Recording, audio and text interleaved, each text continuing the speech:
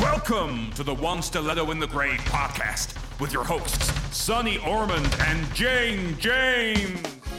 Well, hello, everyone. Oh, I feel a song coming on as we talk Eurovision and the Ambridge Variety Show. What do they have in common? Why, Rylan, of course. We talk Archer's Analytics with Jake, Cork Hats with Sonny, and the mystery of Marmite with Janie. We chew the card about cruise ships, sniffer dogs, donuts, and the Spanish hot chocolate. Oh, yes, and Dorothy drops in. Here's Janie.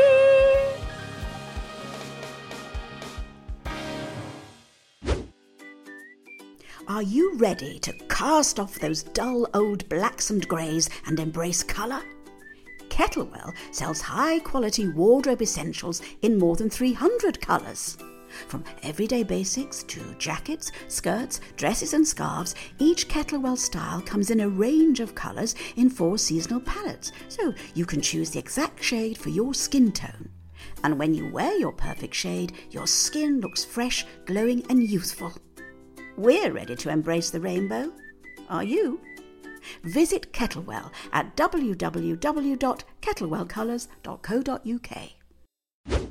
Hi everyone, we're recording this just a little time after Eurovision, which I missed because I was at a very, very, very lovely wedding. But I know you watched the whole thing, didn't you, Sonny? I did. Yes, we did. It was marvellous. I mean, it was quite an extravaganza.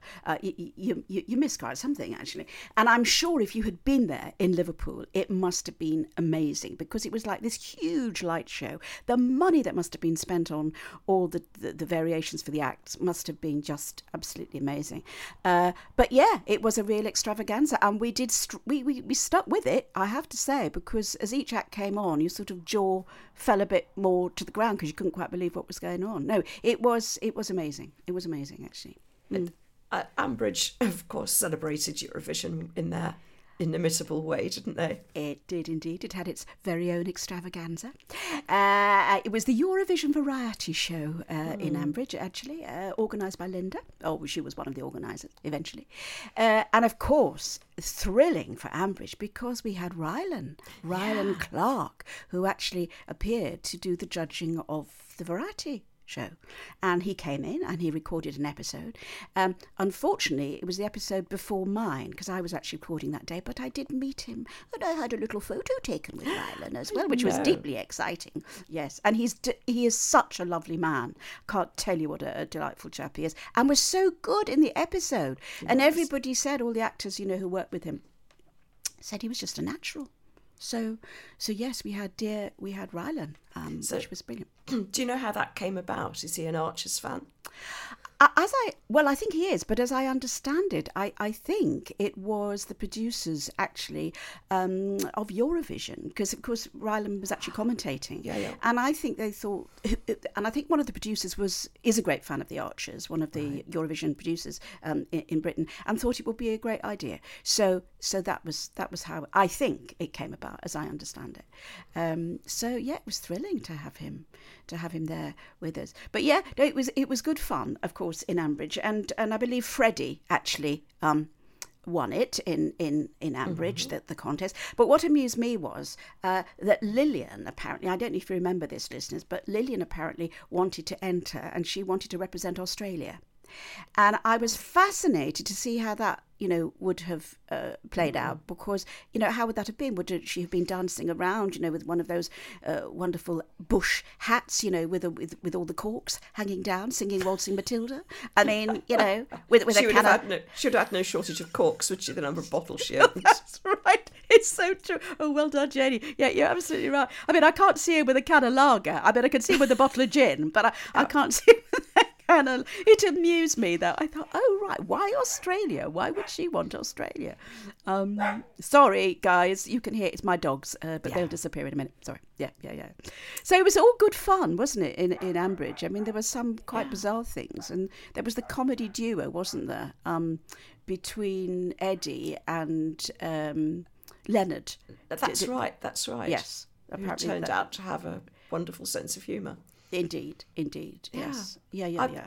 I was quite disappointed that we didn't get to, because we often get to hear the show, don't we? The Christmas pantomime or whatever it might be. Yes. But we didn't really get to hear very much, just a bit from rehearsals. We didn't, did we? I know. We got the comedy duo, I think, didn't we, in rehearsal, and a little bit of Kirsty, because she was representing Spain, of course. That's right. She was doing all that. I would like to have heard Jim doing a bit of the Iliad, because he was representing Greece. Only for a brief second, you understand? Yes. But I don't think that probably would have been the highlight of the event, but that would have been quite fun. And of course, Brookfield did The Sound of Music, didn't they? They did That I would have paid good money to hear.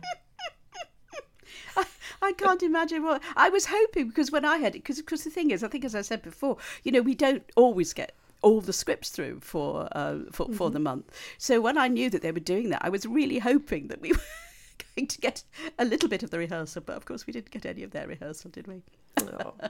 Well, there we go. But you were sat on the sofa for Eurovision. So was it about 4 hours, the final? Yeah, it felt like 10. But no, it was. We kept having to sort of go, and have little cups of coffee or the odd glass of gin or whatever to see us through it. I mean, there were times, I thought, just can't handle this anymore. And then I'd come back to it. But of course, we didn't do very well, the UK did. And of course, I felt sorry for her, because she was right.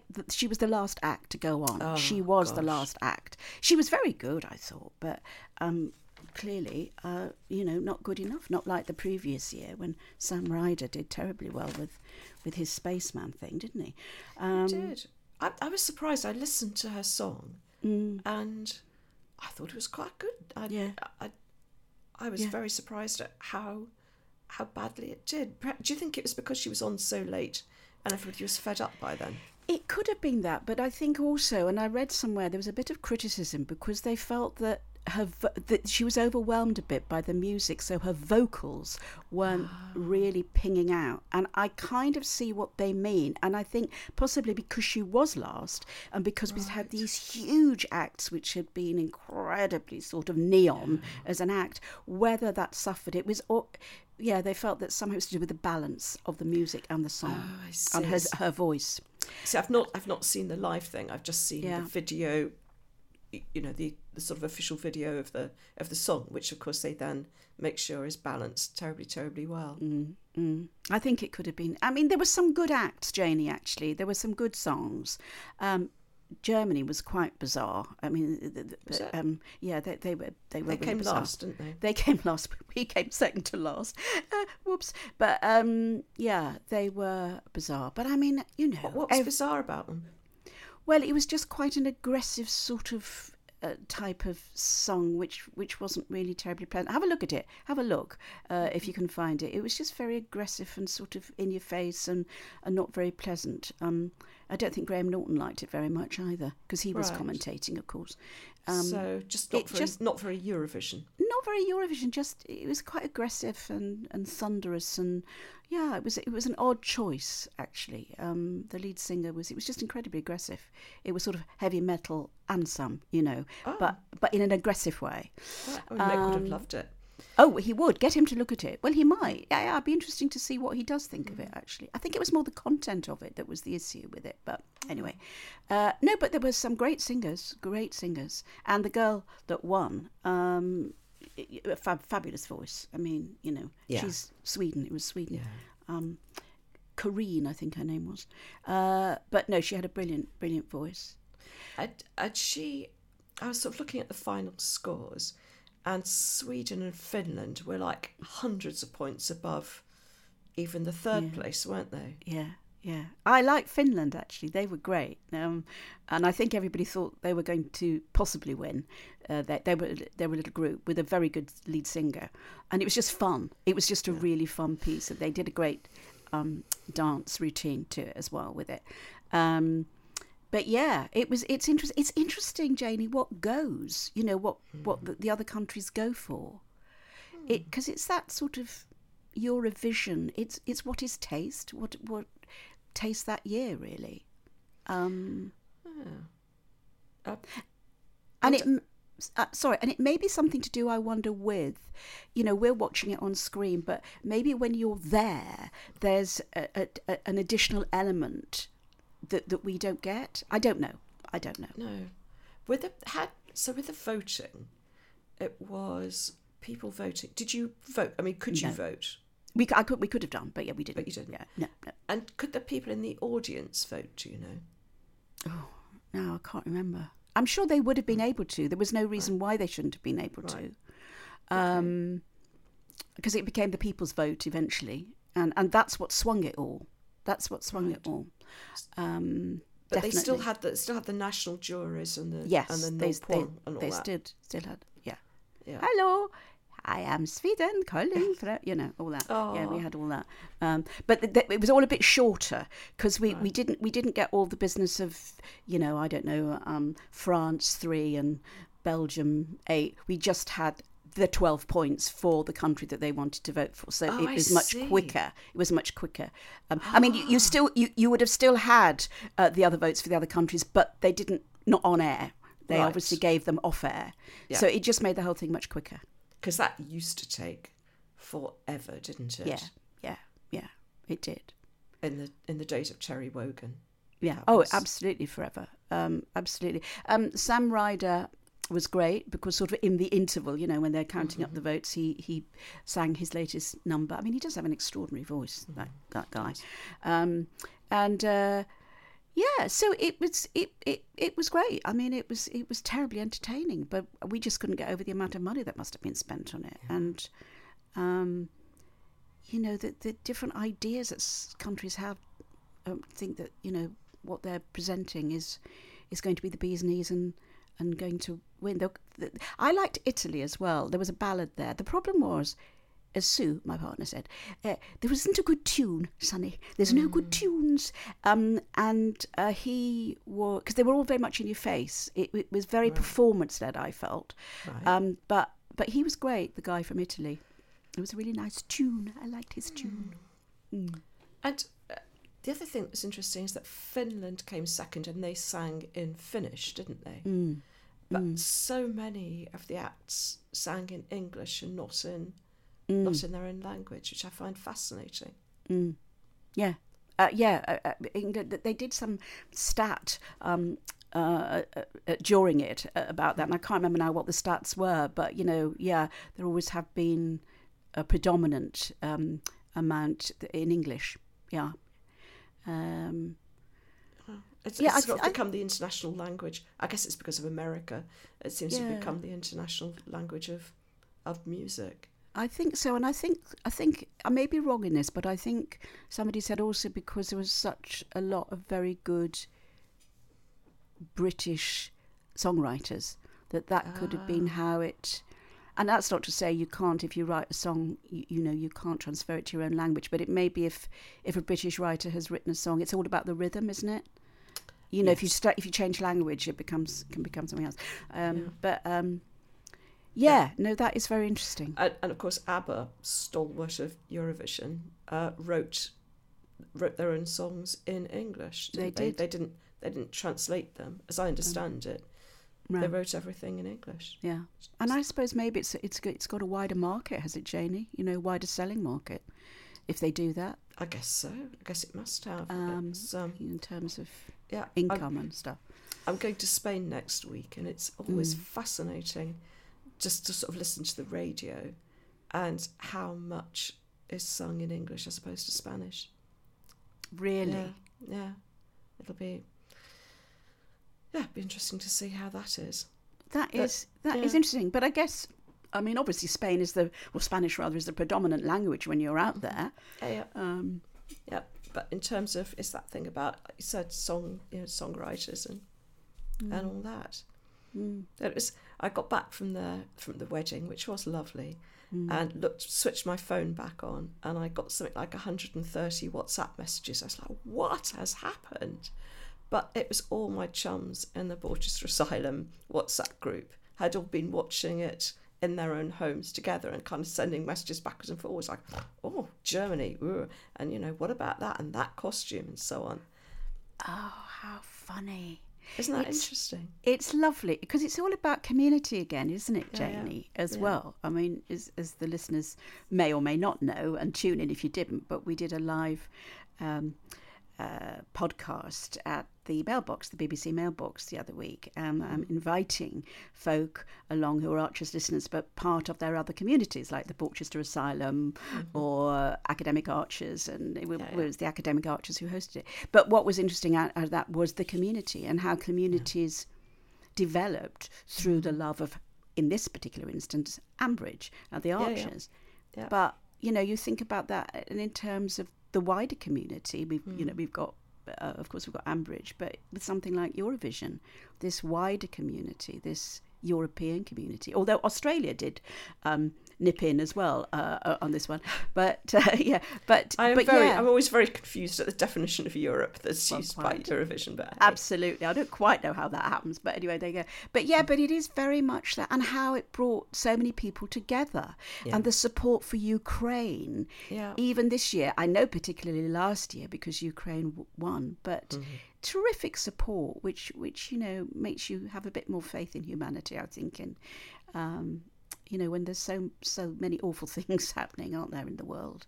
I kind of wondered if Ukraine might win because just because of what's happened, but they were kind of halfway down, weren't they? Yeah. But still very much supported, of course. Yeah, absolutely. I gather there were lots of blue and yellow flags and all the rest of it, which is great. But no, just going back to listening, I think because watching rather, when we were growing up, everybody used to watch the same thing because there were only 3 channels. You'd watch the same thing. Everybody would watch Morecambe and Wise, and then you'd go to school or to work the next day and talk about it. But that happens so rarely now, doesn't it? Because we've got so many channels, we all watch something different, and we watch it at different times. You know, I don't listen to the Archers at 7:00, I listen to it at 10:30 at night. So with something like Eurovision, it's one of those very rare occasions where millions of people are experiencing it in real time and chatting about it together, which I think is rather nice. Yeah. Absolutely. And lovely the fact that now, I know there's all sorts of negatives about social media, but the fact that, you know, you talk about your WhatsApp group or the WhatsApp group, you know, we're able to actually to talk about it as it was happening, which is fun, isn't it? Which is, you know, just great fun. Should we move on from international waters to Knutsford, do you think? Jenny, and our friend Dorothy? Well, why not? Why not? In her last podcast, she was talking about her friend Monica, and we join her again as she picks up the story of what happened to Monica after she was dumped by Dorothy's brother, Bob.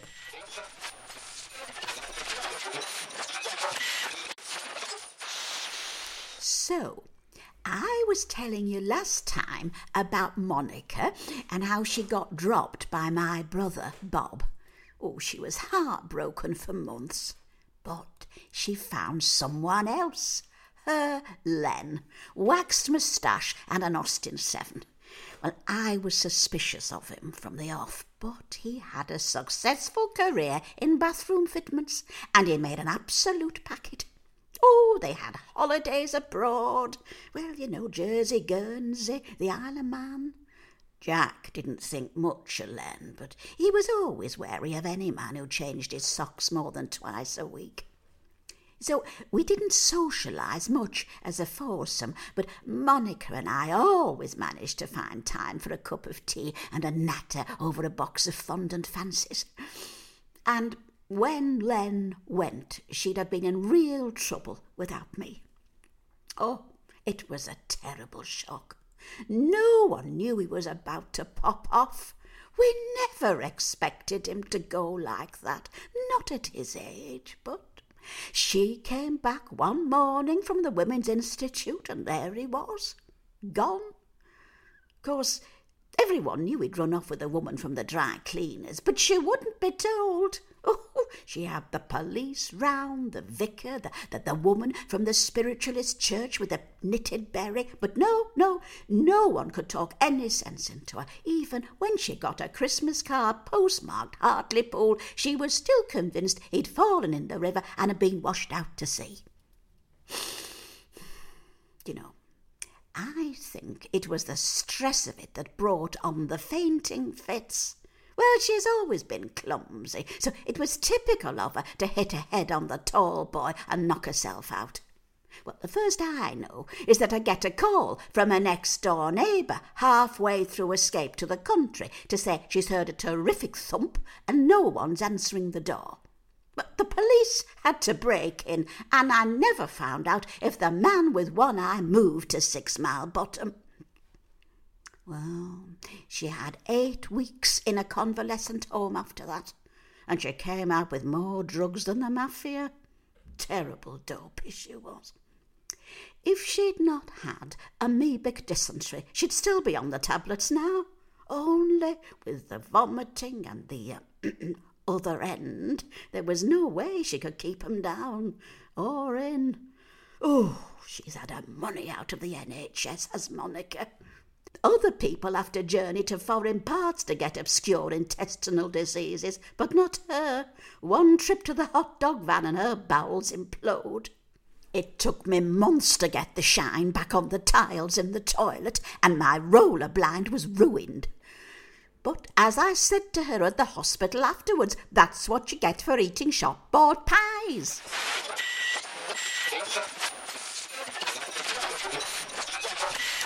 My mother always had a thing about the dangers of shop-bought pies.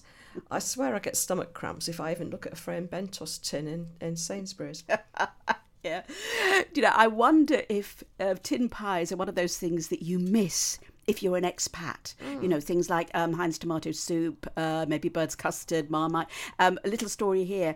Shipham's meat paste. I don't know if you remember Shipham's meat paste, but we have a relative in Canada, English, and we went over to stay with them some years ago, and she said to me, before you come, she said, could you go and find several tins of Shipham's meat paste, please, for my husband?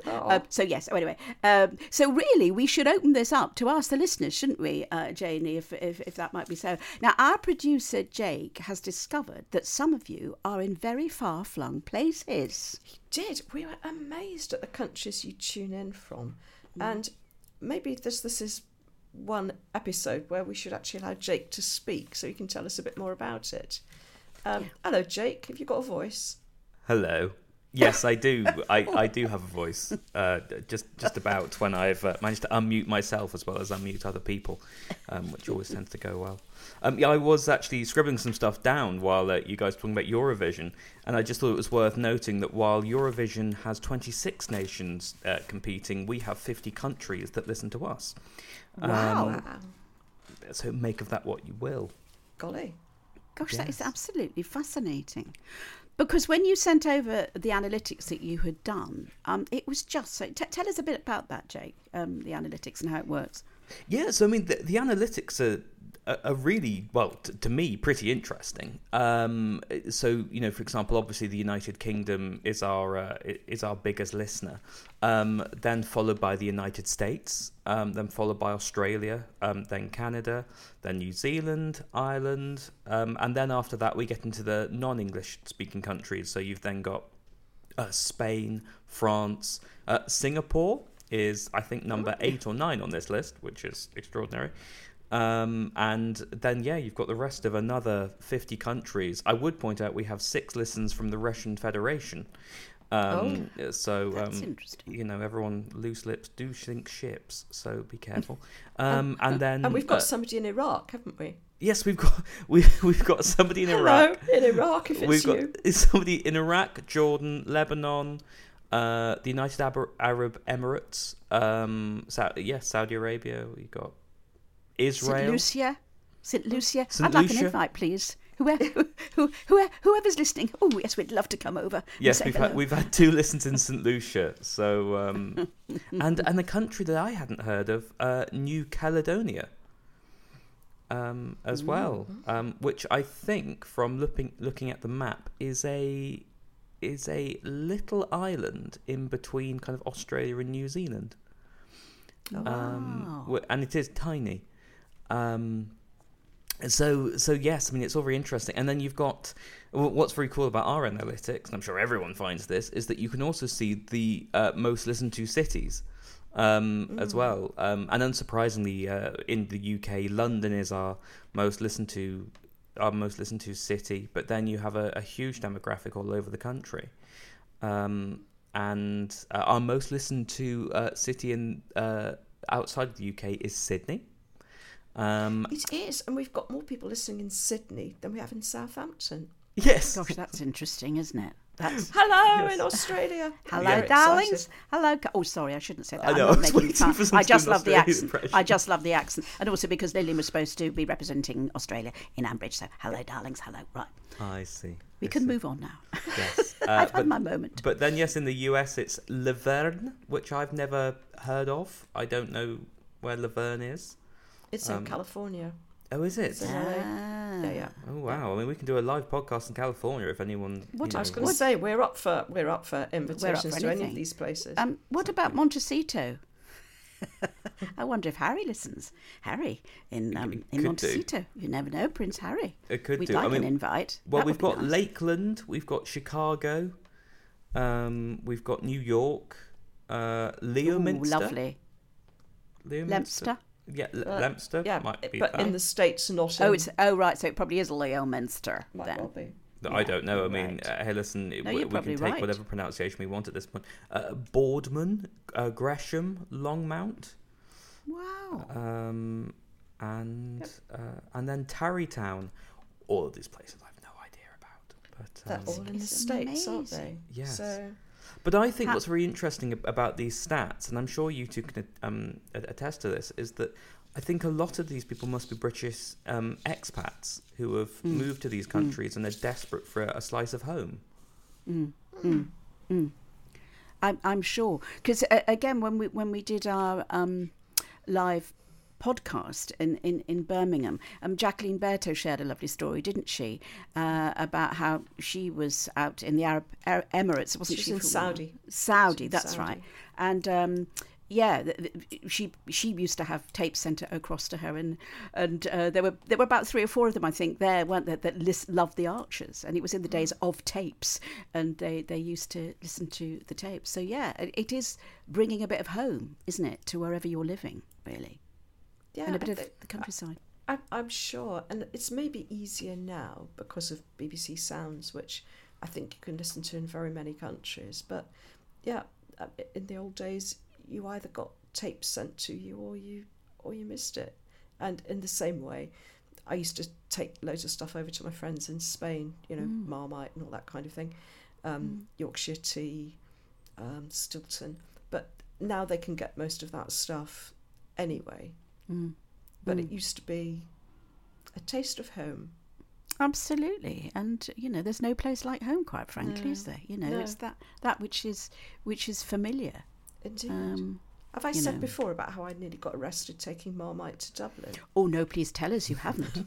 We're all ears. This is when my friend Ali was living in Dublin, and she missed Marmite. She couldn't get it over there. We're going back many years now. So I got 2 big jars of Marmite, and I got my big waterproof jacket on and stuck a jar of Marmite in each pocket. Got to security, thought nothing of it, and they, what's that? So it's Marmite. I got taken to one side. I was like, it's Marmite. But apparently it's used extensively by people smuggling drugs because the sniffer dogs can't get past the smell of the Marmite. So empty Marmite jars, were in those days used for bunking drugs in, and so that's so I thought I was like, I had no idea.